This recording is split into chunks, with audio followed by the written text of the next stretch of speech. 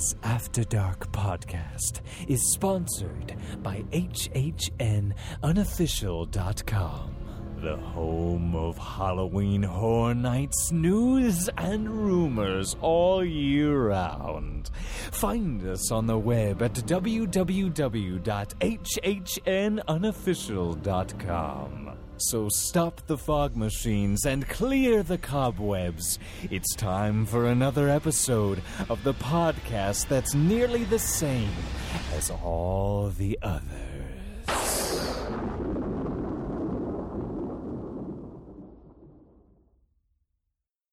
Hi, Wendy Prater at Magical Journeys here, proud sponsor of the Universal After Dark podcast. How would you like to be among some of the first guests to stay at Universal's new property, the Aventura Hotel? Aventura opens this August and is another great option to consider when staying at Universal. You can get early entry benefits, transportation to and from all the parks, and have views of any of the 3 parks. At the end of a long day, have a drink in style on the new rooftop bar. Book a 4-night stay with me to get 20% off your stay with rates as low as $116 per night, along with a $50 food and drink credit. You must book by June 15th, and travel dates are August 16th through December 20th. Mention this ad to stack your savings and get $25 off your deposit.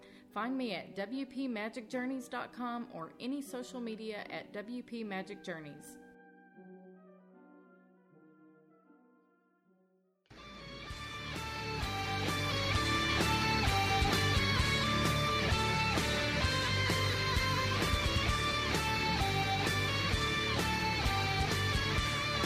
Welcome to Universal After Dark, a Universal podcast that's not the same as all the others.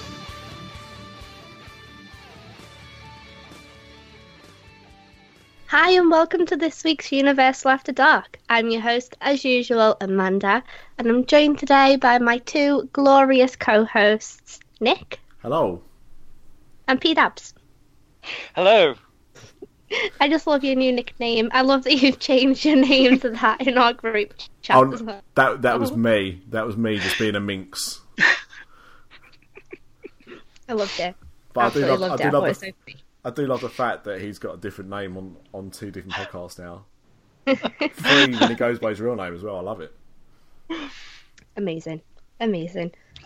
Favourite nickname I've ever given. Except when I call Paul Dolan Paulie D, but I don't think he likes it. I don't think he thinks he's hip enough. I I think he's hip. I do. I mean, he might think replacement hip, maybe. Well, that was the route I was going down. But I'm glad you took the fall. Wow, okay, before right. Paulie D comes and knocks anyone out, let's get into what we're drinking. Nick, I'll start with you. What are you drinking?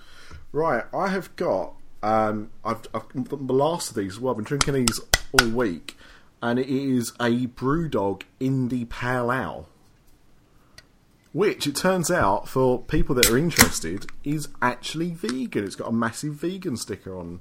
Well, it's not. It's a tiny vegan sticker. Yeah, it's a vegan beer. I didn't buy it because it's a vegan beer, but it is a vegan beer. But it doesn't say it's a session lager. Like I know, that's a new thing, isn't it? Session beers, but it's just quite nice and smooth, and it's been really nice to have when we've had these hot days. So I recommend Indie Pale Ale by BrewDog. So cheers.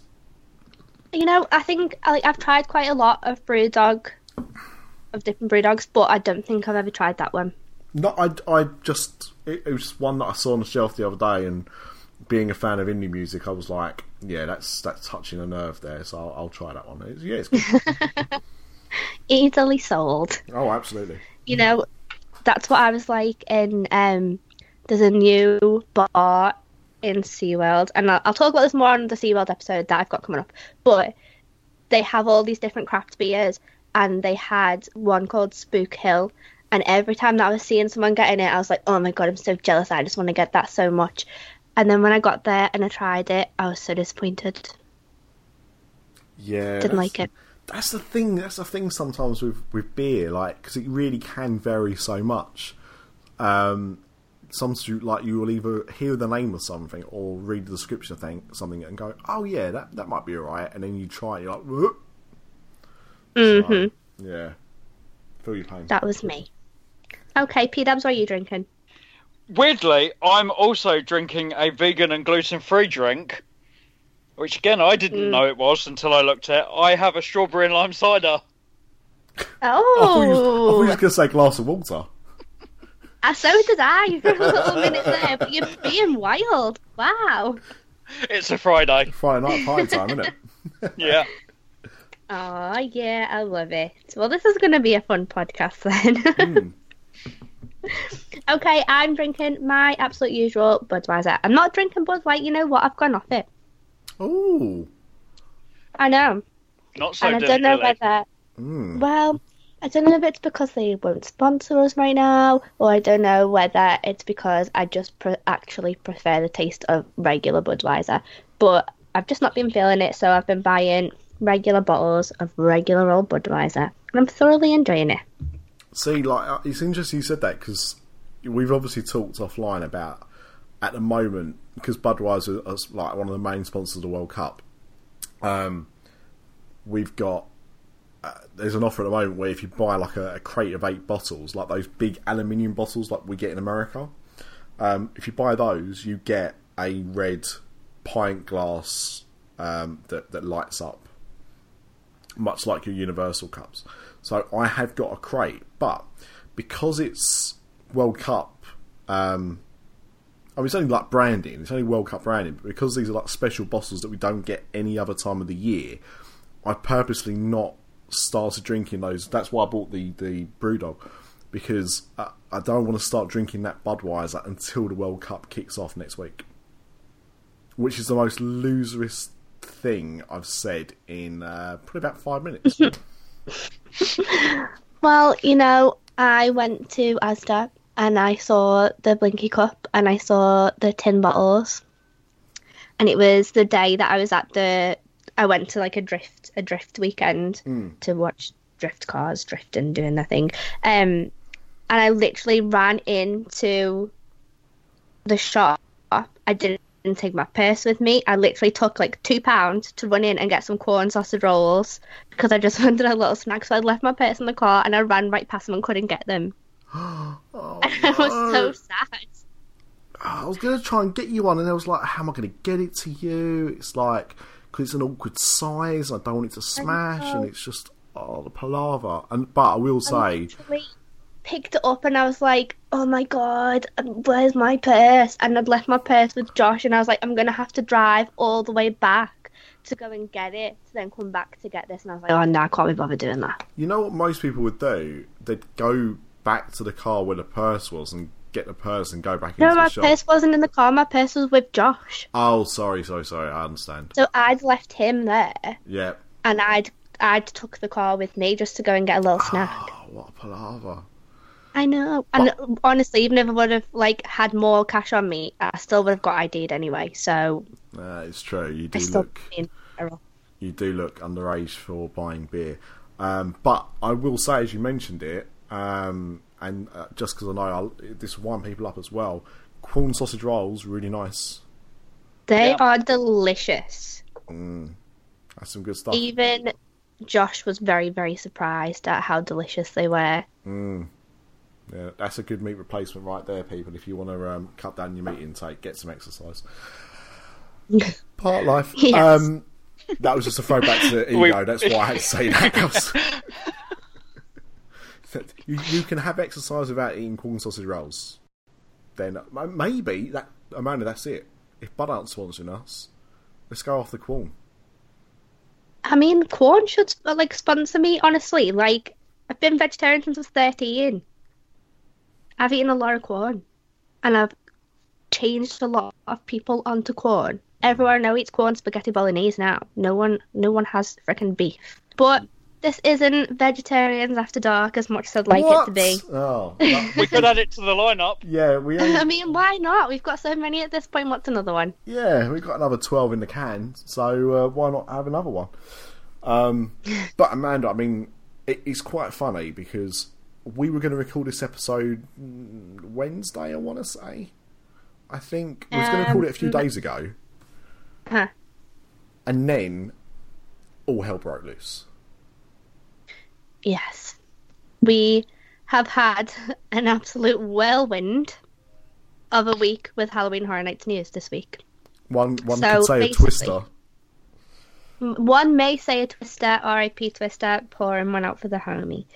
But basically, on Wednesday, one of our friends and lovely listeners to the podcast had showed us that the Frequent Fear Plus Pass was on sale from a UK travel agent. And so I was driving home from work and I kind of just saw it flash up on the screen. I was like, I'll read that properly in a minute, but that seems strange because they're not out yet. And so when I parked up and I had a little look at it, not only did this travel website say that they were selling the Frequent Fear Plus passes, they also let it slip that there was going to be 10 houses at Halloween Horror Nights this year. And the internet went into meltdown over it. Now, everybody's going crazy. There seems to be a bit confusing with this, right? So if you can fill in the gaps, that'd be great. So they've announced 10 houses. They've made this big thing about how this is the first time it's ever been done. But did they not do 10 houses a few years ago? Okay, so they did the repository as a surprise, very late edition 10th house for Halloween Horror Nights 26, but that was an upcharge house, so you had to pay. That was the VR house, wasn't it? Yeah. So not everybody did it, and it wasn't like they didn't ever officially, I don't think, call it a 10th house. They just were like, this is the repository, it's a VR upcharge house. So this is the first time that there's going to be 10 houses that everybody can go to as part of the ticket. And honestly, this is so needed this year because when you factor in, one, we don't have Bill and Ted anymore. That's gone. So that huge people eater is now gone. So that whole crowd of people are now going to be in line for houses. On top of that, we then have Stranger Things, which already we know is going to draw in a massive crowd. We know that line's going to be incredibly long every night. So a 10th house is definitely what was needed this year. Well, I mean, another show comparable to Bill and Ted is what was needed. But obviously those things take time. And I'm not complaining about getting a 10th house. Honestly. And actually, Paul received an email, and this is breaking because no one else knows this. Oh, apparently. Yeah, well, you didn't get it. Everyone I've spoken to is like, no, I haven't received that. I didn't receive it, and I've got 3 different email addresses. All of them are linked to all of my Universal things and my Disney things, and I haven't received this email. Yeah, so I've only got it on one of mine. I've got my 2 emails linked to Universal, and it's only come through like my normal one. Weirdly, it's not even come through the theme park one that I've got. And it's titled "Oops, did we say 9 houses?" And then within the email, it's headlined "True Fear Comes from Within." And it says, for the first time in 28 years, you'll experience more houses than ever. A 10th house is joining our terrifying lineup of houses that will feature inspirations and nightmares from iconic slasher films and supernatural thrillers. And when it comes to scare zones, you'll come face to face with menacing creatures and unearthly forces throughout the streets of Universal Studios Florida. Wow. So I'm super excited about this one because, well, first off, I honestly expected that there was going to be a Halloween announcement today. With the Halloween trailer being leaked. And honestly, that's what... Yeah. And when, I was saying in our group chat the other day, I was like, hey guys, we should record on Friday. Because usually we'd record on a Wednesday. And I was like, hey, let's record on Friday. Because, there's going to be an announcement of some kind. This was before the whole 10 houses thing and before the whole UK travel site thing and tickets. But in my head, I'm thinking the Halloween trailer's coming out. That means that surely this is the opportune time to announce a Halloween house if we're going to have a Halloween house. And then as the days gone on and we've not had one, I've kind of been like, oh well, I guess we're not then. And then this saying that we'll, have inspiration from slashers and nightmares from slasher films. Could this have Halloween in it? That's what I'm thinking, because there had been rumours that some of, like, Freddy and Jason were coming back at one stage, and I wonder whether this is going to be like a mash-up maze, that they're all going to be in it. Well, it's similar to what they did in Hollywood last year, didn't they? The Terror where they Tram, had, wasn't it? Yeah. Yeah. And I wonder whether that's where this is coming from, and I wonder whether they're going to take some version of that. And I know it wasn't particularly popular, but that was mainly due to... Oh, really? Yeah, people weren't particularly... They said it was... Because it was out in the open, it wasn't particularly scary. Oh. Because they just, have someone come over the top of one of the walls as you were walking through, and that was it. Oh, what? Yeah, and I've watched some of the walkthroughs, and it wasn't great. No, I didn't think it was that great either, actually. I saw that last year. So I wonder whether Orlando have looked at it and gone, do you know what, we can do better than that. And that's it, because they can do better than that. Because I always find, because obviously we can't film in the houses in Orlando, but they can in Hollywood. So every year I will go back and watch some videos from Hollywood, and I always think our houses are much better. So, just going back to a few things that were said. So, it does look like... Well, yeah, no, I think it does look like the Academy of Villains, one, it's confirmed is coming back, but it does look like they are going to be in the Fear Factor Theatre, or arena, or whatever you want to call it. I'm not down with that, honestly. I love Academy of Villains so much, and the Academy of Villains announcement was the one that I was the most excited about, because I absolutely adore them, and I think they bring so much to the event, and I feel like we just haven't seen them at their full potential yet, because both years that they've been at Halloween Horror Nights, we've had hurricanes, and that's meant that they've had no stage to perform on. They performed in the street at 26 because they didn't have a stage. This year, well, last year even, the stage was destroyed again. The props that they were going to use were destroyed. And so we just haven't seen their full and intended performance yet. And I can't wait to see what they're going to do. My issue with them going to Fear Factor is that it's a big arena. It's a big old stage. Or they can have a big old stage, which is obviously good. But the shows, and again, this might be because of the storms that hit and how they had to change things and adapt things. But last year, certainly when me and Craig were out there, the show lasted about 10 minutes, maybe about 15 minutes. And that is too short for a show, I think, for a show to be in that arena. I agree with that, because by the time you've got everybody in and you've got everybody sat down, it's, you're going to be spending triple your time. Yeah. Just trying to get in now and then watching the show. Yeah. I also think that the vibe that the show has, people want to be stood up, they want to be dancing around. And I just feel like it's a much better atmosphere when you're stood. And I like that it's in a kind of smaller area as well. Everybody can see the stage.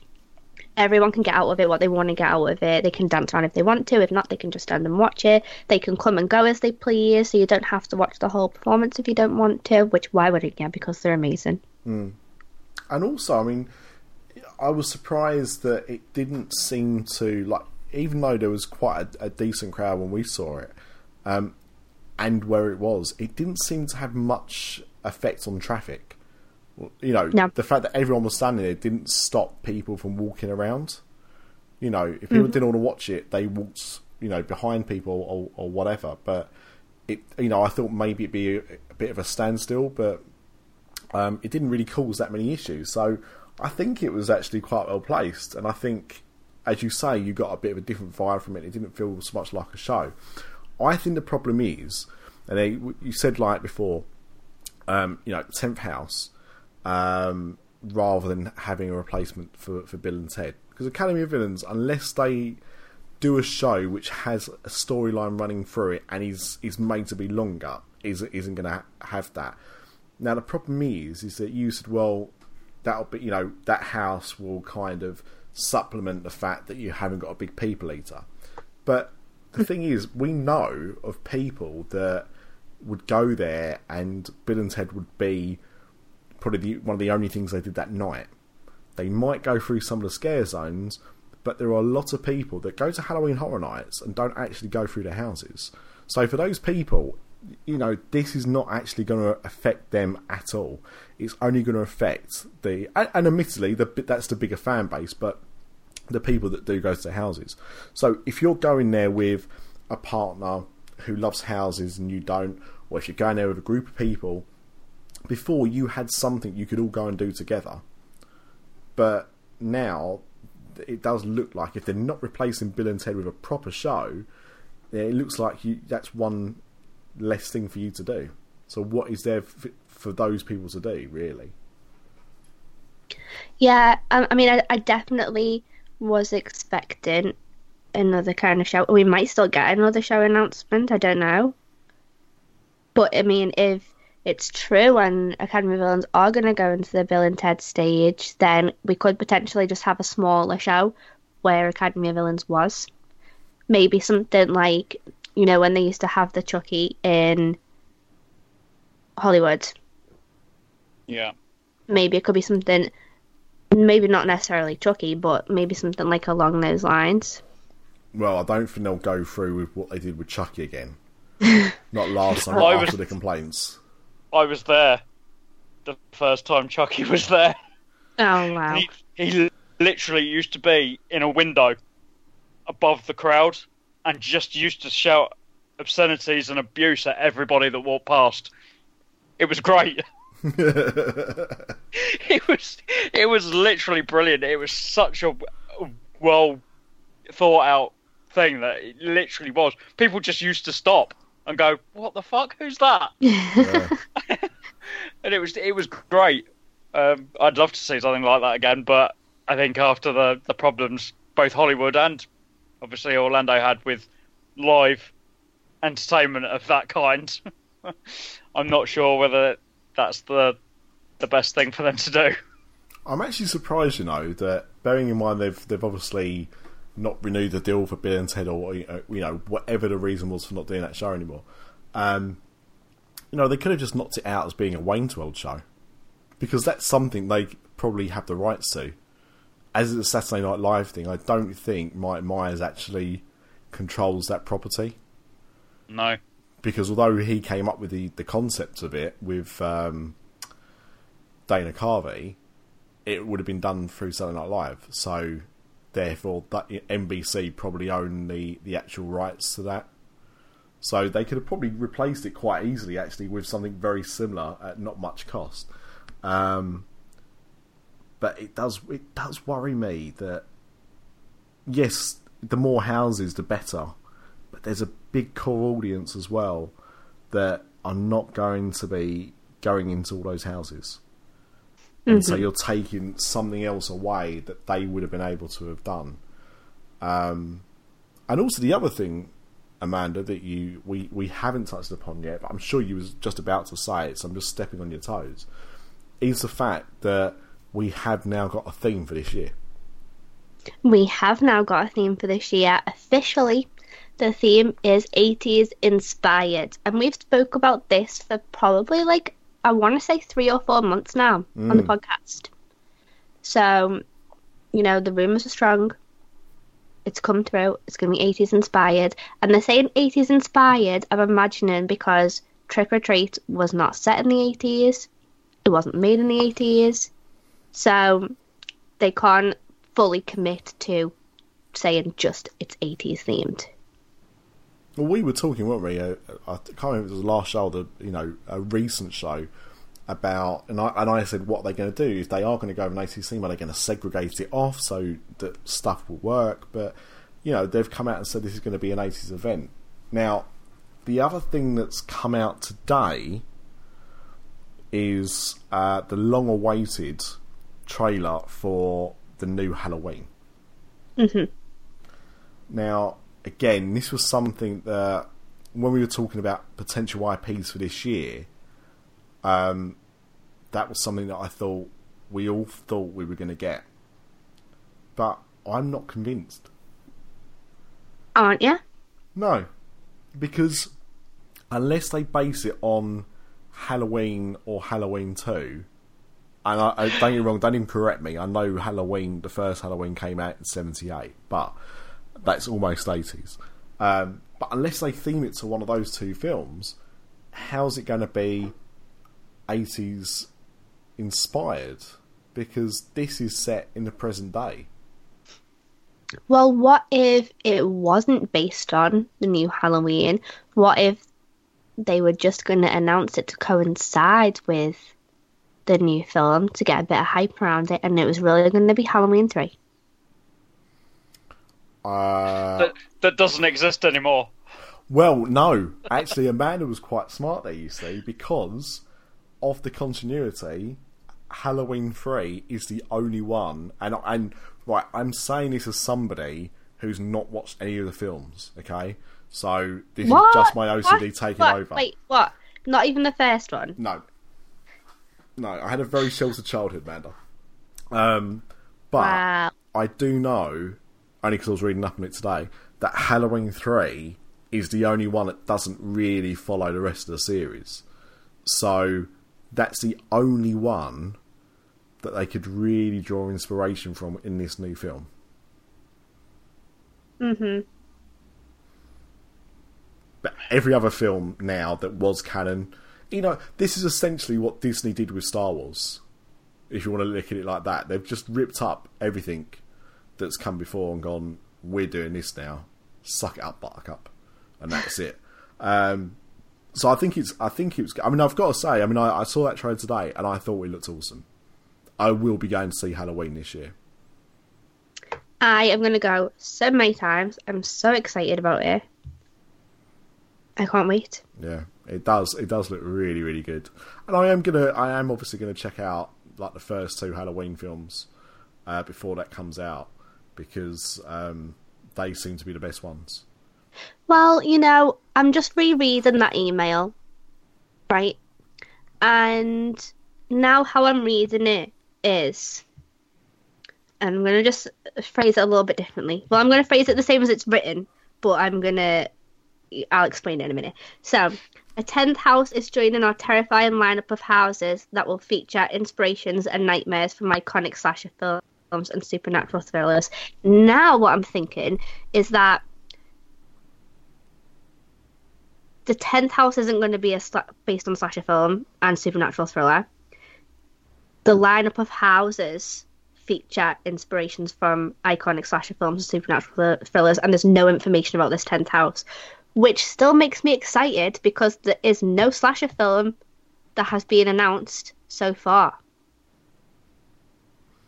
which could still be Halloween. Or, no, Nightmare on Elm Street. Well, so that was the email that we seem to have got that no one else seems to know about at the moment. But there was obviously a proper press release yesterday, which is where they revealed the theme, but also where they revealed some of the scare zones. There wasn't any house announcements yesterday, was it? It was just scare zones. No. Uh-huh. So all of those scare zones were original properties.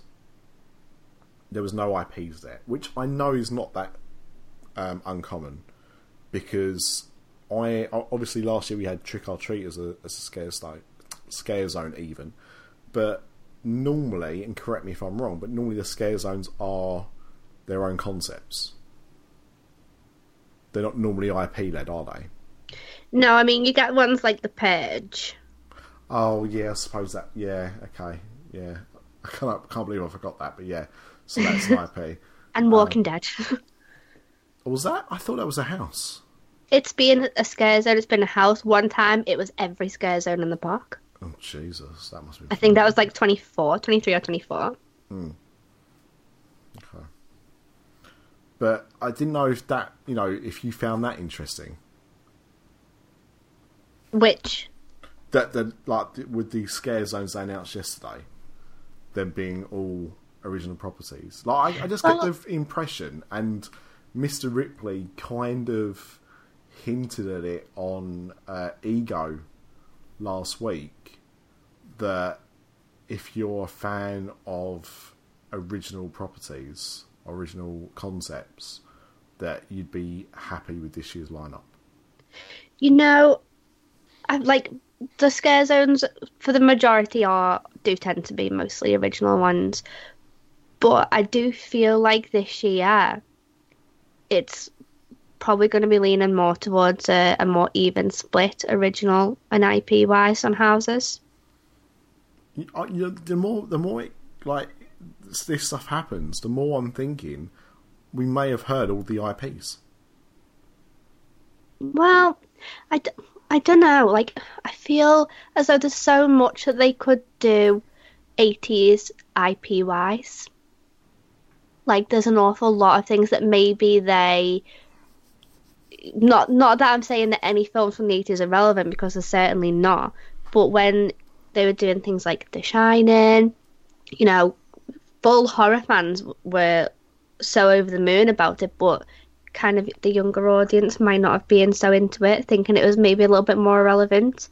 And so I don't know whether that's something that they consider and something that they worry about, but this gives them an opportunity to do anything that they've wanted to do. So things like The Thing, which, was super heavily rumoured, and it was rumoured to be announced a few weeks ago, and then that's when we got Dead Exposure instead.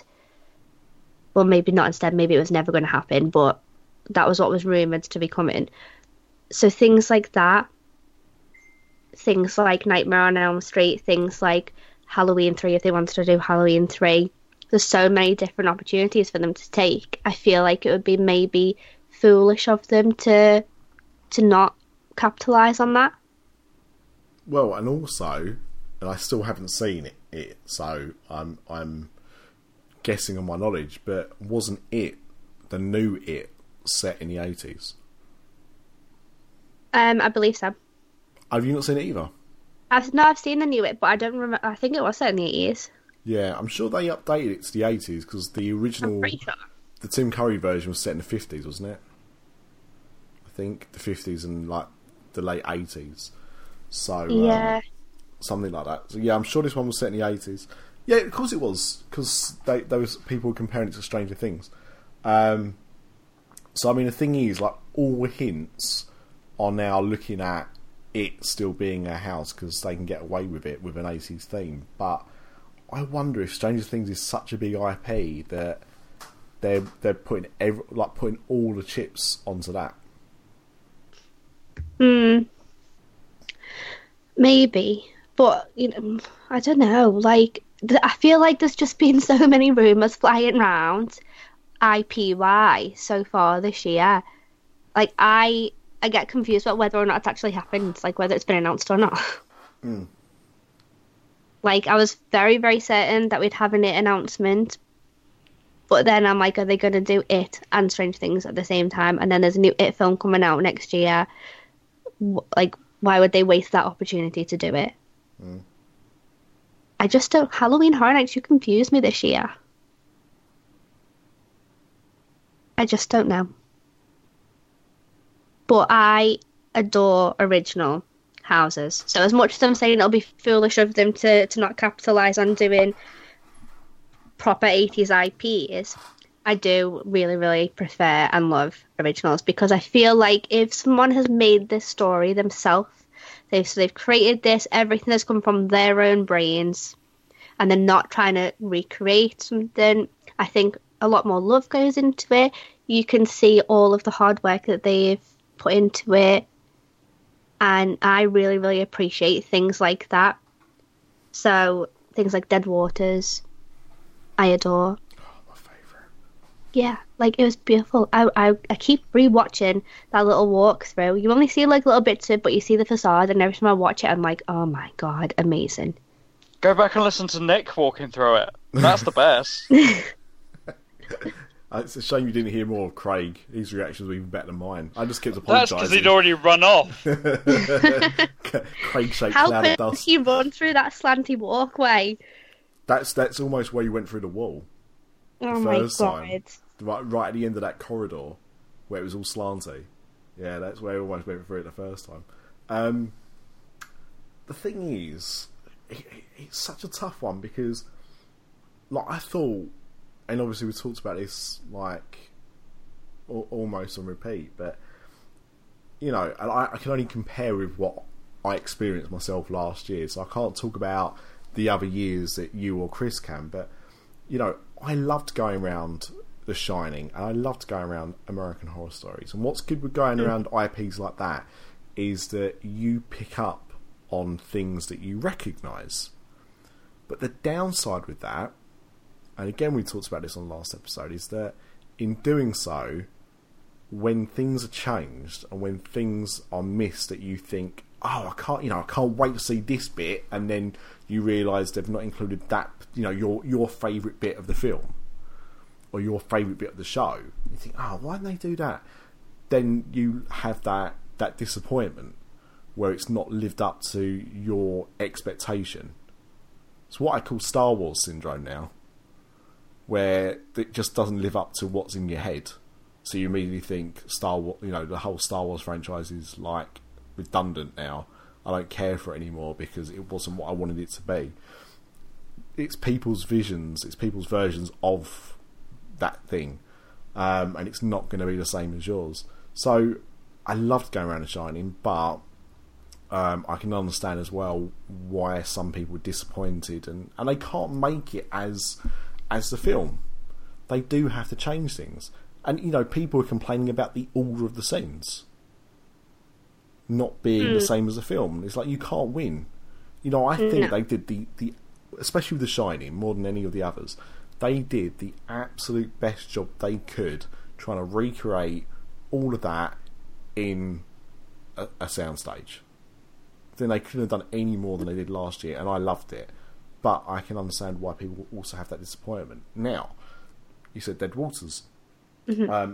Any of those, Scarecrow, whatever, those houses last year, you don't have that. Your expectation is what you're told before you go in, what you see on a park map, what the description is of what you're going to experience. Other than that, as you say, that's somebody's vision. That's somebody's creative idea of creating something new that you have no experience of at all. So you can't have the same disappointment as you would do with an IP. Mm-mm. They have that freedom. And I love nothing more than seeing originals getting sequels, like Body Collectors. I love every single time we get a Body Collector's house. I love it. That's my favourite ever original set of originals. I think they're always amazing. I loved how Dead Waters was, you know, kind of a spin-off of the Voodoo Queen Scare Zone that got canned after, well, the show in that got canned after a few performances. I just love things like that. I loved that Ghost Town was a sequel. I love everything like that. Yeah, I mean, I definitely went last year thinking, you know, I was going to love the IPs and I wasn't that bothered about the originals.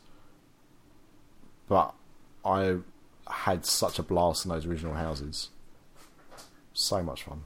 So my mind was changed after last year on what the expectations is. And that's what I'm saying. I mean, the thing is, like, I think for some people, they want these big announcements of these big IPs because, you know, oh my god, my favourite film's going to be there, I'm going to have to go. But then I think you also get the die-hard Halloween Horror Night audience that are going to go there regardless. Mm-hmm. So just so what did we learn this week? What scare zones did we have announced this week? Okay, so this one again is one that made me super happy because, you know, like I've just said, I like a good original sequel. So this is going to be Vamp 85. So we had Vamp 55 2 years ago, and it was a fantastic scare zone. The characters in there were stunning. I absolutely loved it. And people have been talking about it for the last 2 years, like, oh, we'd like to get like an 80s version of this. It'd be so cool. And Halloween Horror Nights have delivered. We are going to get an 80s version. And this one's going to be set at a New Year's Eve party.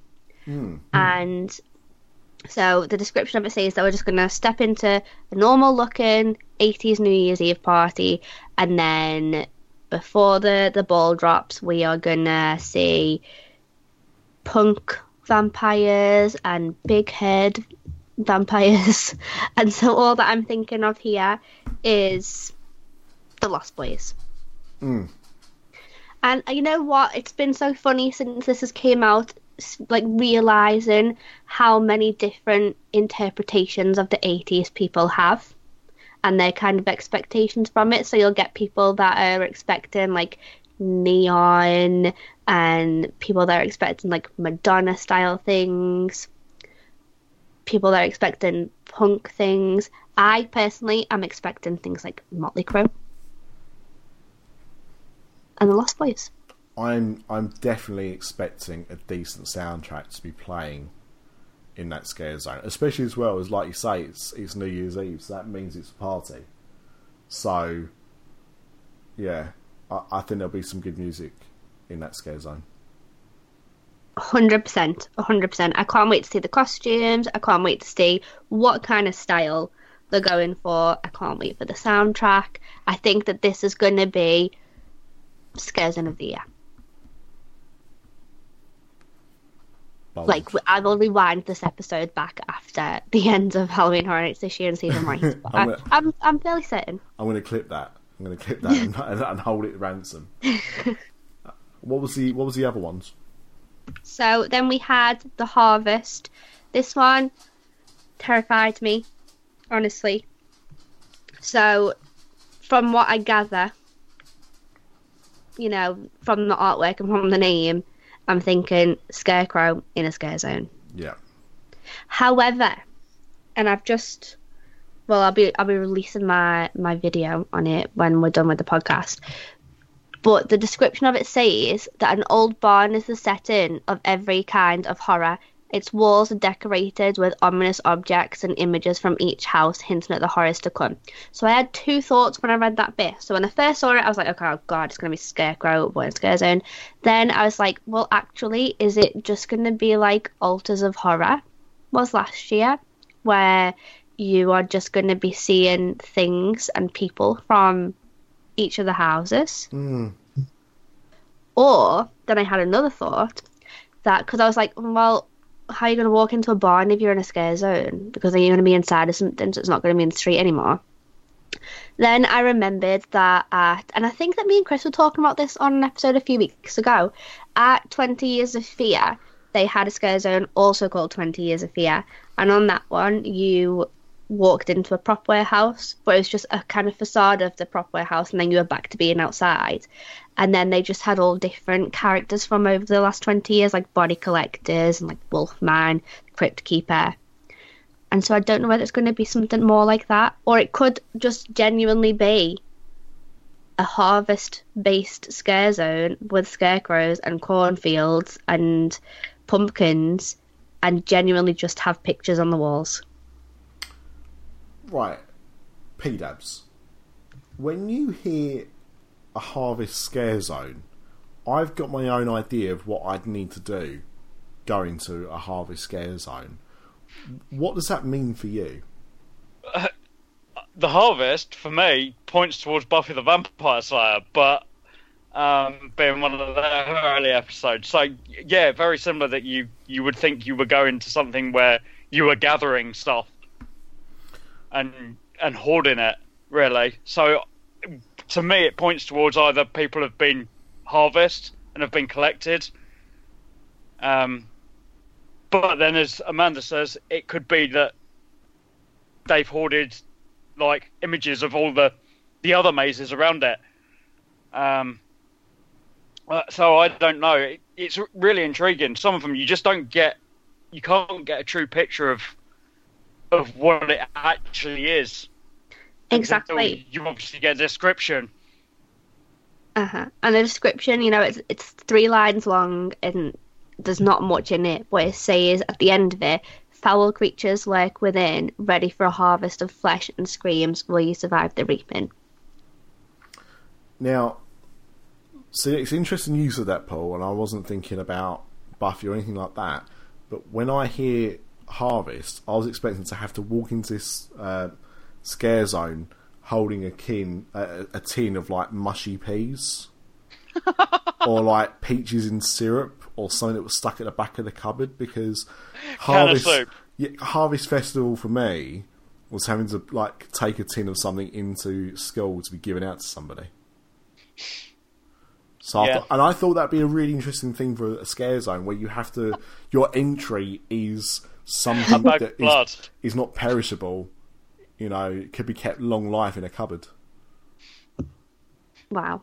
Yeah. I mean, that is scary. That just brought back all kinds of memories of harvest plays at school. Exactly. See, you know what?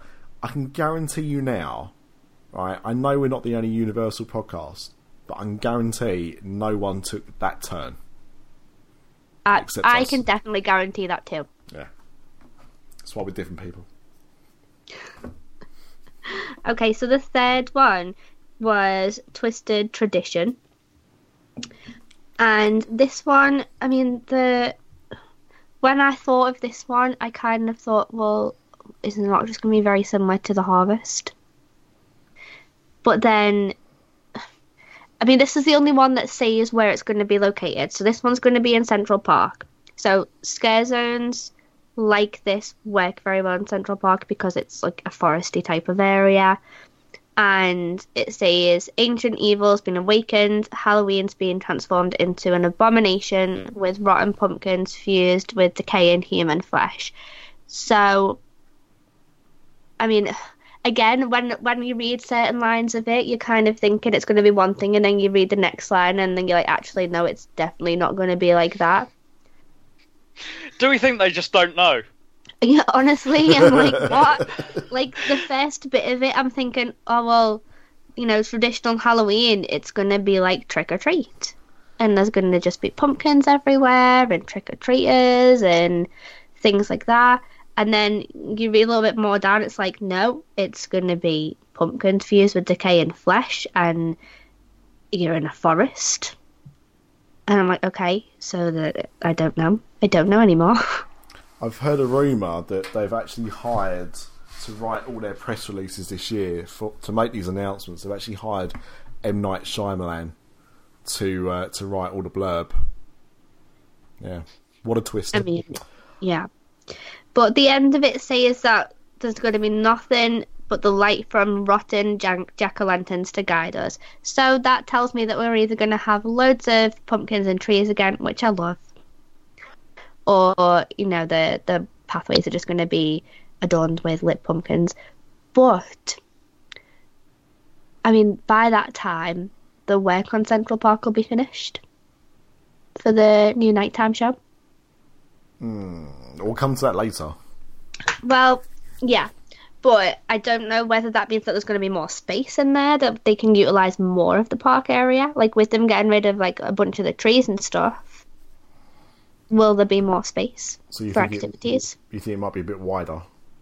Potentially, because as much as, like, things do work well in that area because it's narrow and it's just, like, one kind of path, if they could open up and let you go through the kind of middle gate and go through the rest of the park bit, that would make it even better. And spookier. So when I saw this yesterday, I had two thoughts about what it could be. These are sensible, by the way, so just for a change. So the first one is that, because it said Twisted Traditions, is I wondered if that might be like based around traditional kind of stories and fables. So I'm thinking like Snow White, Hansel and Gretel, those kind of things. That you'd see like a weird twisted version of those kind of characters. So that was my first one, right? And then the second one, because it kept going on about pumpkins so much, is like pumpkin creatures. So really what I mean by that, I don't mean like actual creatures made of pumpkin, but like people that had pumpkins for heads. Right, okay. And then right at the end, just as you leave the scare zone, the very last person you encounter is Billy Corgan. What? From the Smashing Pumpkins? Exactly. The very same. And he's going to be there the entire time promoting his new wrestling gig. What? Yeah. He owns a wrestling company now. I thought you were going to say he is a wrestler now. No. He's like 50. He's in his 50s. He's not going to take it up now. I mean, there's plenty of wrestlers that are in the 50s. Yeah, but they've been doing it for a long time. They don't start in their 50s. Maybe Billy Corgan's been doing wrestling for ages and we just didn't know. Maybe he wears a wig. Maybe it's Kane. I've never seen... Maybe he is Kane. I've never seen him or Ric Flair in the same place at the same time. I'm just saying. Billy Corgan in a white wig. But yeah, no, like, but in all seriousness, I did wonder if that's, because I think that'd be quite effective actually. Is like people like that had pumpkins for heads, because that'd be quite terrifying. It'd be quite terrifying to see Billy Corgan at the end, to be honest. Well, that as well. Yeah. They do quite often have pumpkin-headed people. Hmm. And I think maybe it was 26 that they had like a pumpkin chainsaw gang. They were scary. Like, if you think that you're scared of scarecrows and the like, you don't know anything until you've been chased by a scarecrow with a freaking chainsaw. Nightmares forever. Those clowns last year were pretty good, though. I loved the clowns, and I feel like I'm not scared of clowns. Obviously I'm scared of a clown's coming out with a chainsaw, but I don't have a massive fear of clowns. But the guys that they had in there last year were just absolutely incredible. They were funny. They had so much energy. I loved the guy that didn't have a chainsaw, and he just used to walk around saying chainsaw noises. I thought he was incredible. He's so funny. I never had a bad walkthrough of that zone. Wheelchair chainsaw guy was incredible. Yes. That scare actor is great every year. Yeah. And also there was one, and we got it on one of... I think it's actually on the video Luke did when me and Craig were actually there, like the same night or the same weekend. But one of them was talking as Rick from Rick and Morty. Yes. And he was really funny because you just weren't expecting it, but as you kind of walked up to, like, got nearer to him, you heard him talk, and it was hysterical. So yeah, I like those guys a lot. Yeah, they were fantastic. So we touched on Academy of Villains as well. Like, I am really, really glad that they're going to be coming back. I'm really happy with all of the announcements that we got yesterday, honestly. Like, I think Vamp 85 is going to be incredible. I don't know whether it should go where it went when it was Vamp 55. It's a nice big area, but I just don't know. Where was it last time? San Fran? It was Hollywood. Right. Oh, so like where the Purge was last year? No, it was where Festival of the Deadliest was. Right, okay, yeah. But all that they kind of had prop-wise in that scare zone was they had a... because it's supposed to be like a pep rally type thing before prom or a prom night or something. They had like a big float in the middle and a school bus. And that was kind of it prop-wise. Sounds a bit like the Purge. I mean, that's school bus. Like, they got a good investment on that school bus. It's used in everything ever. But that was kind of it. So I'm hoping that we might get more props. Maybe. But I feel like what I don't really want is, and I think this kind of really happens every year now, pretty much, is that everybody kind of gets a podium in certain scare zones, and then there's just kind of sections. So like Face Off and even Festival of the Deadliest last year. You know, those little podiums everywhere. Like, albeit they had stripper poles on them, so they kind of needed to be on a podium. But I don't so much like them. I like having full props and then the scare actors walking around rather than them being stood up on things. But I just don't know what you could have at an 80s New Year's Eve party. Yeah, exactly. Yeah. Other than a big silver ball. Well, yeah, they've referenced that ball, so I'm imagining there's going to be a ball there, and it says it's going to be a normal party at first, and then when the ball drops, then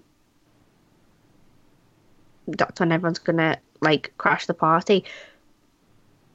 But will they actually make it so the ball will drop and then, like, you know, in the Purge last year where they do the countdown to the Purge? Yeah.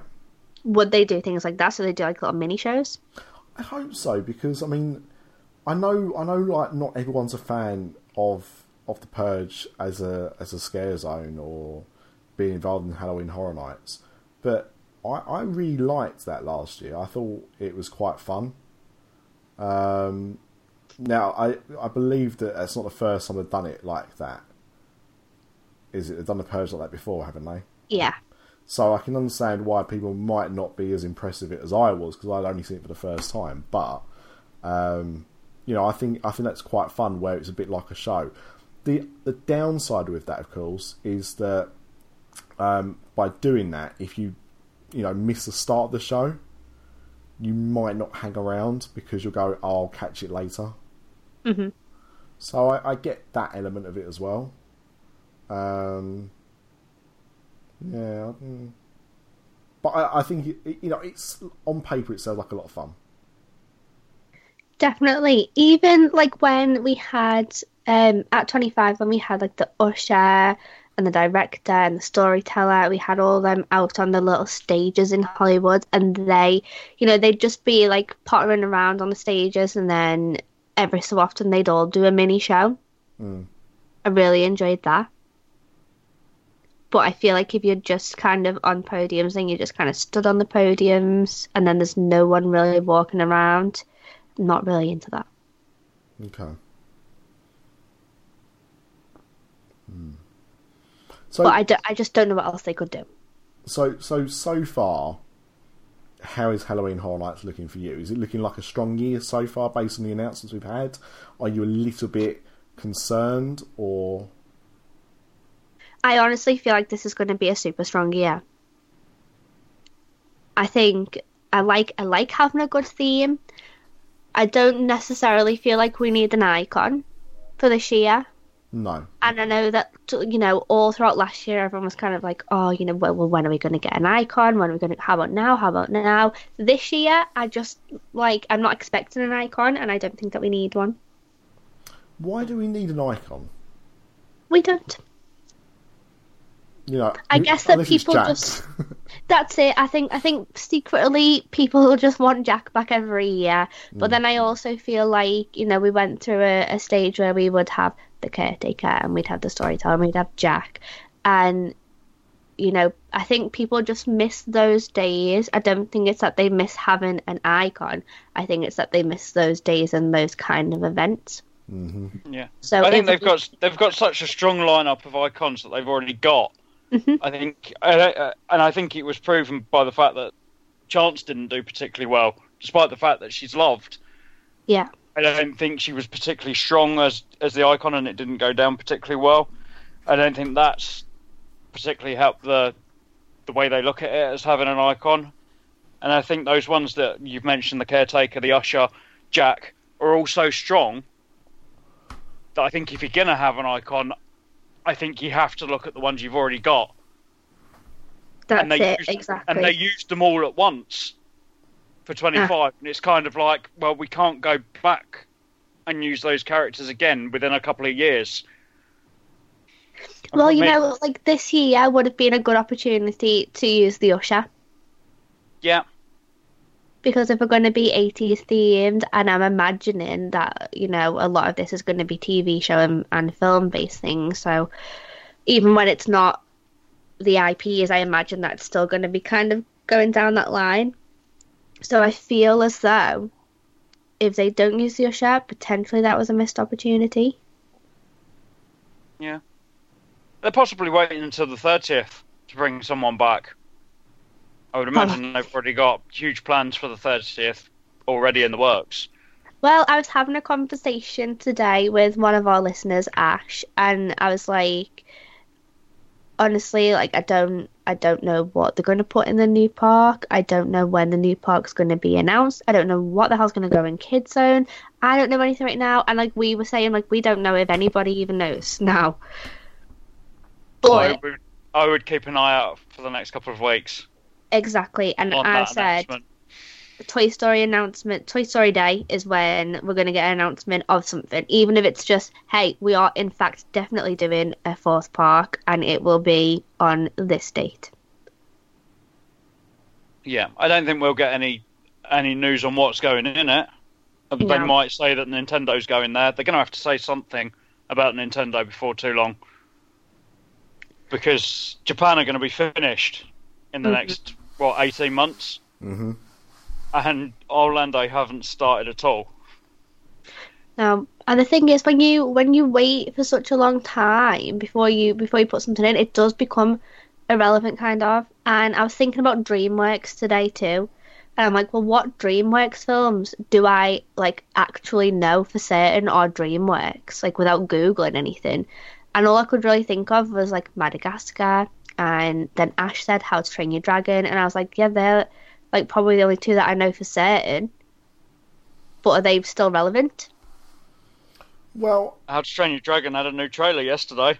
Did it? Yeah. Yeah. Yeah, it's coming out next March, or February for us in the UK. So I think that's really good timing to put a trailer out for that, a film that's coming out in 9 months' time. So soon, but hey. The thing is, what's misleading about that stuff that you just mentioned there is that with regards to How to Train Your Dragon, Kung Fu Panda is another one. Yeah. Obviously, Shrek apparently is going to have a new film. They've been talking about that for a while because everyone wants a new Shrek film, obviously. But things like How to Train Your Dragon, things like Kung Fu Panda, Trolls, that's the other big one as well, they all have spin-offs. So the thing is, you may not be aware, but like on Netflix, they have quite a few different DreamWorks animated series. Oh, so Trolls is DreamWorks too? Yeah, Trolls is DreamWorks as well. Okay. I know that because my daughter's obsessed with Trolls. So, all of those things. See what's smart compared to what Disney do with their stuff like this is they've just started, like early this year or just starting in America now, a series about Big Hero 6, which came out in 2014, I think. Yeah. So it's taken them 4 years to decide to do something else with it and make a TV series about it, which is, okay, that's fine. What DreamWorks do now is they release a film and then, within the year, a TV series follows. Even when it's Boss Baby. Even when it's Boss Baby, which... What? Boss Baby's got a TV series? On Netflix, yep. What? Yeah. Believe me, I've seen it. So have I. And I tell you what I will say is the animation for it is actually surprisingly good. Yeah. Doesn't look that dissimilar to the film. Unlike a lot of their stuff, which is cheaper animation, like Trolls. They've got the same kind of look, but it doesn't look anything like the actual film because they cost so much money to make. But my point is that the film comes out. So Boss Baby came out this time last year, roughly. Right, came out about April last year, and within the year, Netflix had the first set of episodes on the cartoon version. Trolls came out, and within 18 months, TV series had started. Same with How to Train Your Dragon. Same with Kung Fu Panda. So, although we think of them as films, and we pay more attention to films because we go to the cinema, or you see trailers or whatever. If you have to watch kids' TV, such as me and PDabs, then you're actually aware that they really keep these characters focused. So, unlike with something like Frozen, where they've left it a long time to actually start to do stuff with, and again, I know there's going to be a sequel film coming out soon as well, but they've left a big gap between the film coming out and doing anything with that property. DreamWorks are shit hot on actually going, don't you forget about us, and making sure that kids do not, if they're not watching the films, they're watching the TV series. So those characters are actually a lot more relevant than you even realise. I imagine that they're a lot more relevant than, quite a few things that have been rumoured. And honestly, I don't even know how to say this without sounding negative, because I'm not at all being negative about it, but I am, not feeling Nintendo Land. I'm not either. Wrong market. Because I'm not. And yet I love the games. But I tell you this now, I think it's gonna be another Pandora. And I don't mean Pandora's box. In that we don't give a shit about Avatar. But the attractions will make you go. Do you think? Yeah. I want a UAD Mario Kart race. That's what I'm talking about. That's what I'm talking about. And the thing is as well, right? I mean, obviously, as Peter had said, stumble every time I say your name. It's like, which one do I say? Which one do I say? But Japan, I mean, obviously, Japan's almost finished on their version, and that is undoubtedly where Nintendo's its biggest. Now they're investing a lot in this, because not only are they putting it in the Japanese parts, they're putting it in the other parts as well. So they would not be doing it unless what they're putting in is shit hot. I really honestly believe that. So I think this will surprise people in how popular it's going to be. Because I'm like you, I think, I said, surely we're 25, 30 years too late for this. Mario was at his peak in the early 90s. He's still massive. That Nintendo Switch console, biggest selling console across the world. Really? Biggest selling game, Mario Odyssey or whatever it's called. Yeah. Wow. So the thing is, I'm stuck here playing PlayStation while the rest of the world's still playing Nintendo. So I think we're just not aware of it, but actually it's a lot more popular than we realise. Basically, I'm just saying we're all fuddy-duddies. Essentially what I'm getting down to, the nitty-gritty of it is that. I just don't know. I just don't know.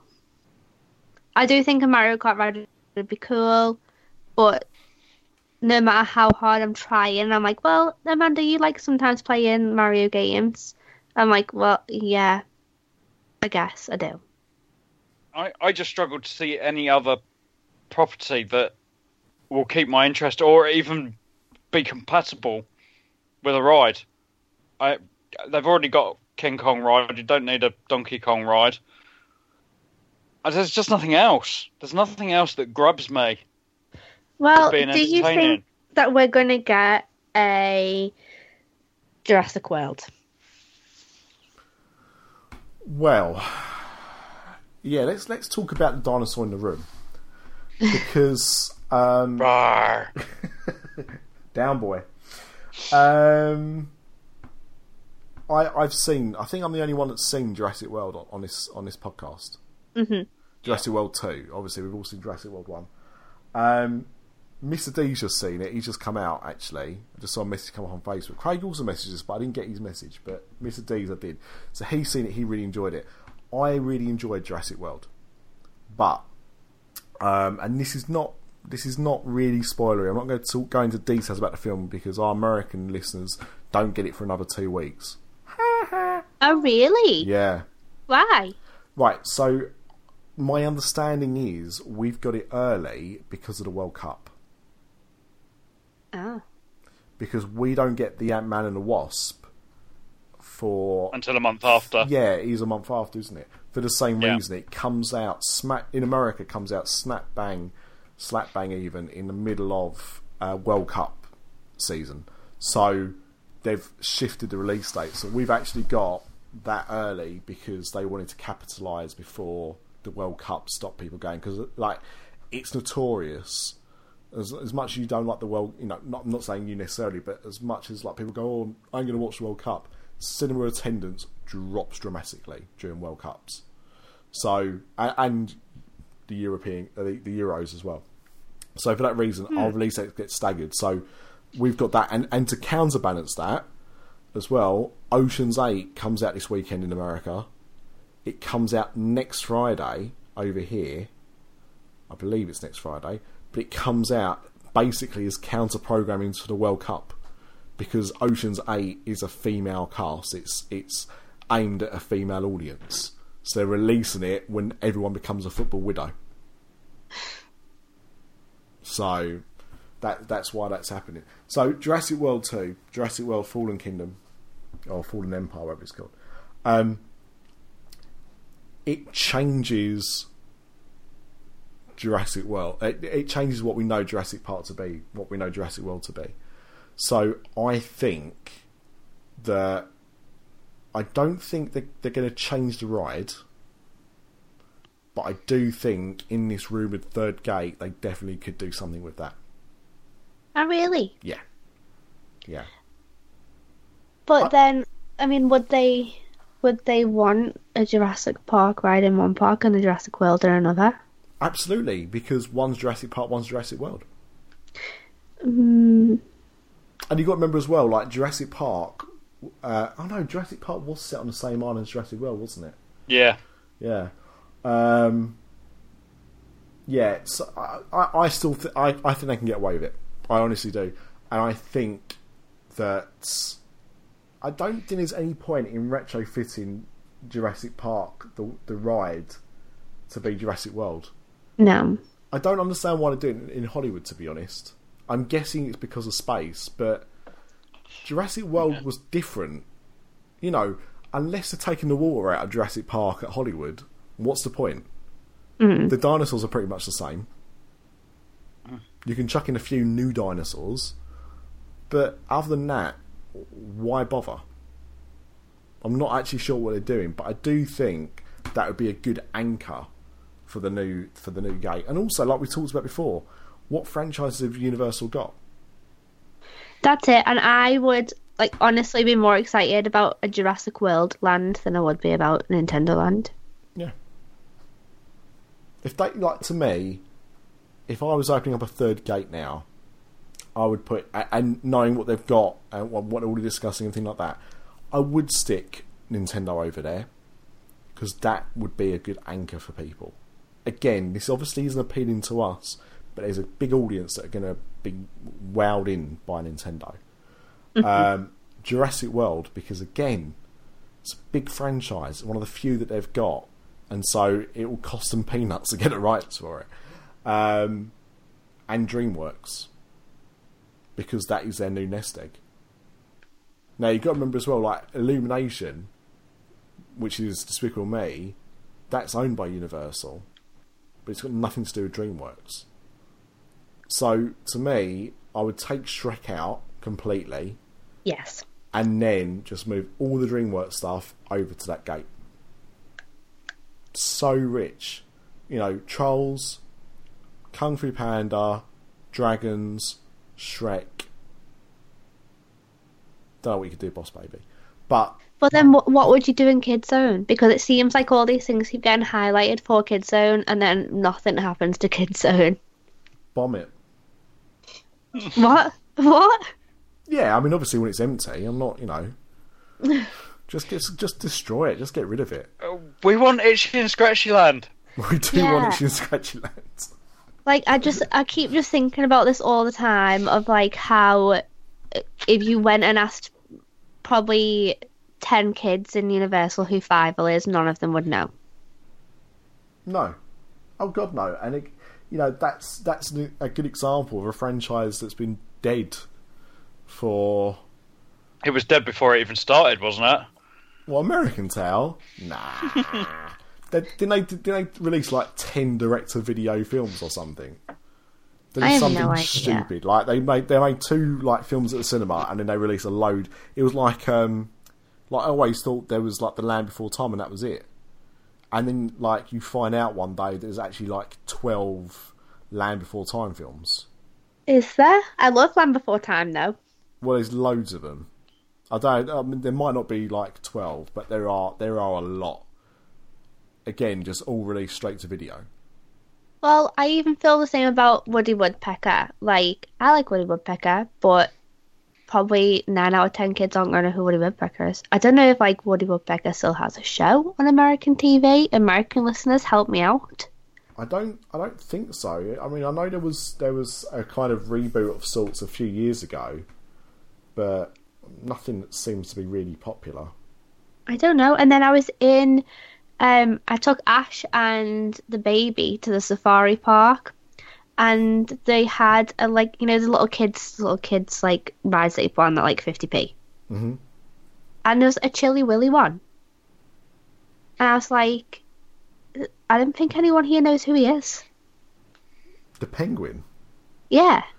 I mean, even I don't know who they is. Like Like, all right, I know it's because he's adorable. Yeah. But, like, and because I obviously know Woody Woodpecker, but I don't think any kids would know. They'd think it was a cute penguin. That's it. It's like the Betty Boop shop. Is that that's gone now, isn't it? Isn't that what? No, it's still there. Is it really? Yeah. That's what I mean, like, no one knows this stuff anymore. Like, I know I hate to go off on that tangent, right? But and P-Dubs will back me up on this. We've got Disney Life for the kids, right? Yeah. And what they did probably about 4 years ago was they started doing these new Mickey Mouse shorts. Now, this new Mickey Mouse series is what they're using as a basis for that new ride in the studios. It's replacing the Great Movie Ride. Great Movie Ride, thank you. All I could think of was Hollywood. I was like, it's not Hollywood. But yeah, the Great Movie Ride. So what's replacing it in there? Now, those cartoons, they last about between 2 and 6 minutes each, I'd say. And they've got this new unique animation style, bit reminiscent of stuff like Ren and Stimpy, I suppose, or that Nicktoon stuff from the early 90s. But it's a radical departure to what people know Mickey Mouse to be. The content in them is, I'd say, a bit more grown up. There's lots of in-jokes in there for Disney fans. Lots of in-jokes in there. But what that's doing is it's bringing those characters back for a new audience. Now, they already do it, the preschool stuff, because obviously you had like Mickey Mouse Clubhouse and Mickey and the Roads to Races as well. But it's making sure that kids, if they're too old for that stuff, here's another way to still see these characters. It's making sure that people are aware. Because we grew up on old Mickey Mouse cartoons and old Disney cartoons. But there was a big, long period where kids didn't have access to that stuff. So this is a way of preserving that interest in those characters. And with stuff like Fireball and stuff like Barney, and Woody Woodpecker, and Chilly Willy, like you just mentioned, no one cares. No one knows who that stuff is anymore because they've not been trying to keep that stuff relevant. Some of the reason for that is because it's not actually their stuff. Like, I don't know if... Is Woody Woodpecker Universal? Maybe he is, I don't know. Well, I mean, he was like the icon of the parks. Yeah, but Spider-Man was for a few years. Mm. But, I mean, regardless, like, Fireball definitely was. Barney definitely wasn't. I know Barney wasn't a Universal character. Or a Universal TV show. So, they could just do something with it, but I don't think DreamWorks is the way to go. I think putting DreamWorks in there would be a waste of the IP. Stick it in that land and then you've got an anchor. Can you imagine if they opened up Islands of Adventure and they didn't have Marvel Superhero Island or Jurassic Park ride. If you took those things out, why would you go to Islands of Adventure when it first opened? I'm not talking now it's Potter World. I would be talking now. The Incredible Hulk. No, I've said Marvel Land. Gone. Marvel Land yeah. never. Marvel Land never existed. Jurassic Park never existed. So what you're left with is Toon Lagoon, Zeus Landing, Lost Continent. I mean, Lost Continent was cool at first. Lost Continent is cool, but there's nothing to like make you go, I need to go there. What's the Lost Continent? Oh, what's that? You've got a Sinbad show. What, you mean that comedian who was in a film once about a genie? Oh, Nick! I had to open up Pandora's box, I'm sorry. But, do you know what I mean? Like, you know, to our generation, how many of us really knew what Sinbad was? I kind of knew what Sinbad was. You know, I'd obviously seen some of the older, like, Arabian Nights films. But, I mean, you can't say he was a character that was popular at the time. No. Do you know what I mean? Like, there was nothing there to make you go, I need to go there. If you saw Dueling Dragons, or someone told you about it, you'd probably go there for that, because that sounds exciting. But there was no anchor. Unless, you know, without those other IPs they brought in. So that's what they need to do. I mean, even now, you walk around Toon Lagoon, what a wasted land that is. It just makes me so sad all the time when I walk through it, because I think no one's stopping here for anything. You know, some crazy people are going on Dudley Do-Right and Popeye. But other than that, it's just like a kind of cut-through area, and it's such a big area as well. Yeah. And the thing, the most annoying thing with that is it's actually like quite nicely done. Like, is it Marmaduke? The dog. Yeah, you take that picture with. Who doesn't like having a picture taken of that, right? Always a nice photo opportunity. The speech bubbles. It's a really nicely themed area. And then you go to, like, the comic strip cafe. And, you know, there's all these people around it. And you're like, who are these people? Like, what are these characters? Because even Americans haven't seen them in 30 years. I don't know any of them, honestly. I know a few of them, and that's only because of trying to understand that kind of side of Americana. Otherwise, I wouldn't have a clue.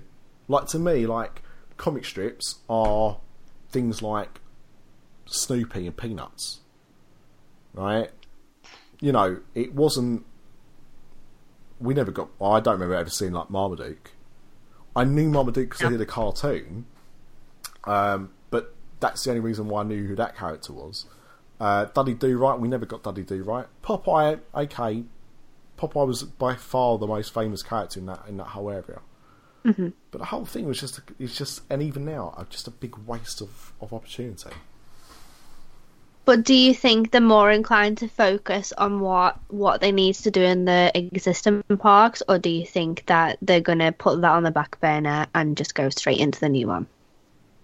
I think you need to go straight in with the new one. And then but once then you've got people over there, then you can start focusing on what you need to repair.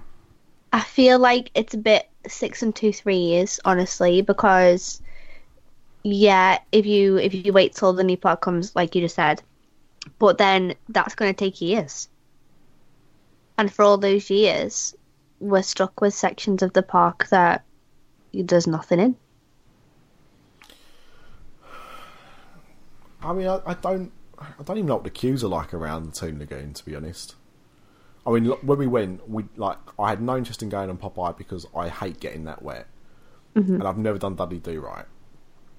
You get equally as wet, honestly. Exactly, and I'm just never been that bothered about it. So You get what we're watching them, actually being on them. You can do that as well. So I don't even know how busy that part was. I just remember walking through it like relatively quickly. In fact, the only thing that I really stopped and took notice of when I walked through there was, they're selling Trolls merchandise, because my daughter was into it. That was it. I know what you mean, but the problem is that they're probably not going to do work in both at the same time. The rest of Varna's Adventure is still kind of, you know, fairly busy. I've got to say, like, I mean, that was the one part of the park where it did seem to be you didn't have to wait long for much. Like, even the Hulk, I think I waited for like 10 minutes. Honestly, I feel like Marvel lately is being so hit and miss with wait times. Like, sometimes I'll get there and Doctor Doom Fearful has a 45-minute wait and the Hulk has a 10-minute wait, and I'm like, what? Oh, that's because they haven't turned Doctor Doom on yet. That's the only reason. Clearly the only reason. Like, honestly, like, I think I even put it in one of my videos where I think I only went over to Islands at, I think it was about 12 or 1 o'clock in the afternoon, and I was fully expecting to be waiting for hours for everything. And, well, not hours, but I'm exaggerating. But 45 minutes for Doctor Doom and like 10-15 minutes for the Hulk, and I was like, are these people insane? Yeah. Well, clearly, obviously. I mean, anyone that goes on that ride is insane. Well, I like Doctor Doom. I don't like it for 45 minutes, but on regular days where it's, like, you know, a 5-10 minute wait or a walk on, then I'll go on it as many times as I can. But the best ride in that park, you know, we literally walked through. It took us longer to walk through to get on the attraction than it did to actually be on it, and that was Spider-Man. I love Spider-Man so much. Like, Spider-Man's one of those things in that park where I feel like that can never leave. Like, so I would be devastated. It's weird for me, because obviously being the Marvel geek that I am, I don't really take much notice of the ride itself. I'm kind of trying to pick out which characters are appearing on the screen than anything. Oh, well, that's cool though. Like, I like hearing things like that. Like, you're excited about the characters, and that's what I want more of. Like, I want people to. I love seeing people come off rides and being like, "Oh my god, that was amazing!" And I feel like we need something like that. I think that the new Harry Potter ride's going to be like that. I think the new Harry Potter ride will be awesome. But I think we need to get back to being like that. You know, when the tagline was ride the movies, and you came off of them feeling like you'd experienced being in that movie, like Back to the Future and like Jaws, and I think that's what we need back. Yeah. And I think you went to those rides because of the characters. Gotcha. I think obviously the Back to the Future one having Biff and Doc in it. Jaws is obviously, the shark is a character within itself, and I kind of think that is just some character is missing. Yeah. At the moment. Well, at the moment, like, you know, instead of the tagline could be, instead of ride the movies, watch the movie, because you know it is just screen after screen after screen. And I'm now, you know, I'm saying that as somebody who, you know, my love for that park got reinvigorated last year. But even I can turn around and say, too many screens. And water effects. Definitely too many water effects. But I don't know. Okay, well, I feel like we should wrap up. There's more things that I want to talk about, but I'm conscious that we've been on here for a very long time. This went on for much longer than what we thought it was going to. So I'm going to save that for the next episode, and I'm also going to save the next part of our refurb, replace, and keep Which game. I do love the fact that Craig completely hijacked that on Facebook today. By just picking, Picked like, a random ride. a random ride that wasn't in the list. Did he? I didn't see. Yeah. He picked Rick Ride Rocket for some reason. Yeah. It wasn't like pick your own, Craig. It was our bows. Like, someone clearly hasn't listened to the episode. Obviously. Do you want to? So on that, and I think that's a good way to end, Amanda. But do you want to give people a tease as to what's to come on the next show? Okay, so on the next show, we are going to be talking about the new nighttime show. We are going to be playing the game again, and I think shall I tell you what rides are going to be now, so you can think about it, or do you want it to be a surprise? You want it to be a surprise? Yeah. Okay, so the ones that I've picked are difficult ones, and I'm cross-parking it this time. Ooh. So I'm not just sticking to one park. So it's going to be a tough one. And we will hopefully have some Universal updates, because I think that Luke he could potentially be there now. If not, he'll be there tomorrow. So we should have some Universal news. Hopefully we'll have Chris Ripley on so we can hear his thoughts on Halloween Horror Nights announcements. And now that we're getting 10 houses, we could potentially have another Halloween Horror Nights announcement by then as well. So it's going to be a jam-packed show. And we've got Phil's question to do. Yes, we do. So we do want to point out that we have acknowledged it, Phil. Yeah, definitely. We even talked about it before we started recording as well. Yeah, but I want to go in depth with it. So, like, if we would have had a longer set of time today, I definitely would have gone through it all. But I want to give you the most information about the options. So we will definitely cover that on the next one. That will be, in fact, I'm putting it on my list now. That's going to be my number one thing first. Is Phil's question. First segment, Phil's question, next episode. Yes. Got it. Okay, so on that note, go and watch Luke's videos. Go and watch my new video, because it will be dropping at the end of this, but it'll already be out by the time you're listening to it.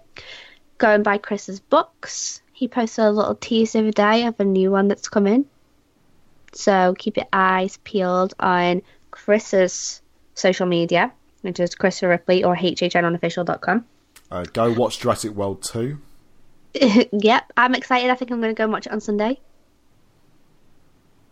But I potentially won't, because I keep saying that about every film and I never go and see it. Avengers. And yeah, still haven't seen Avengers, so please, everyone, no spoilers ever. I'm dodging spoilers everywhere right now, and I don't think I can control it anymore. And we love and appreciate you so much. Thank you so much for listening. Thank you so much for being Patreons, for those of you that are our Patreons. Like, we super, super appreciate that. You don't have to do it, and you choose to, and that's very, very kind of you. And we will see you guys on the next episode. Love you, bye. Au revoir. See ya. Hello there, dear listener. Now, have you ever listened to a podcast and thought, I'd really like to support those guys, but I just don't know how to do it? Well, then you're in luck. There are now two ways for you to be able to support us. The first is by going to our Spreadshirt page at shop.spreadshirt.co.uk/After Dark Network. Here you can pick up t-shirts for all of the podcasts that we do. The other way is by visiting us at patreon.com/DizAfterDark. That's patreon.com/DizAfterDark. Any money raised by buying some merchandise or pledging your support on Patreon means that we can keep producing more content for the After Dark Network. On behalf of the other After Dark Podcast Network hosts, we thank you for listening to this episode. We hope you enjoyed it, and thank you for your continued support.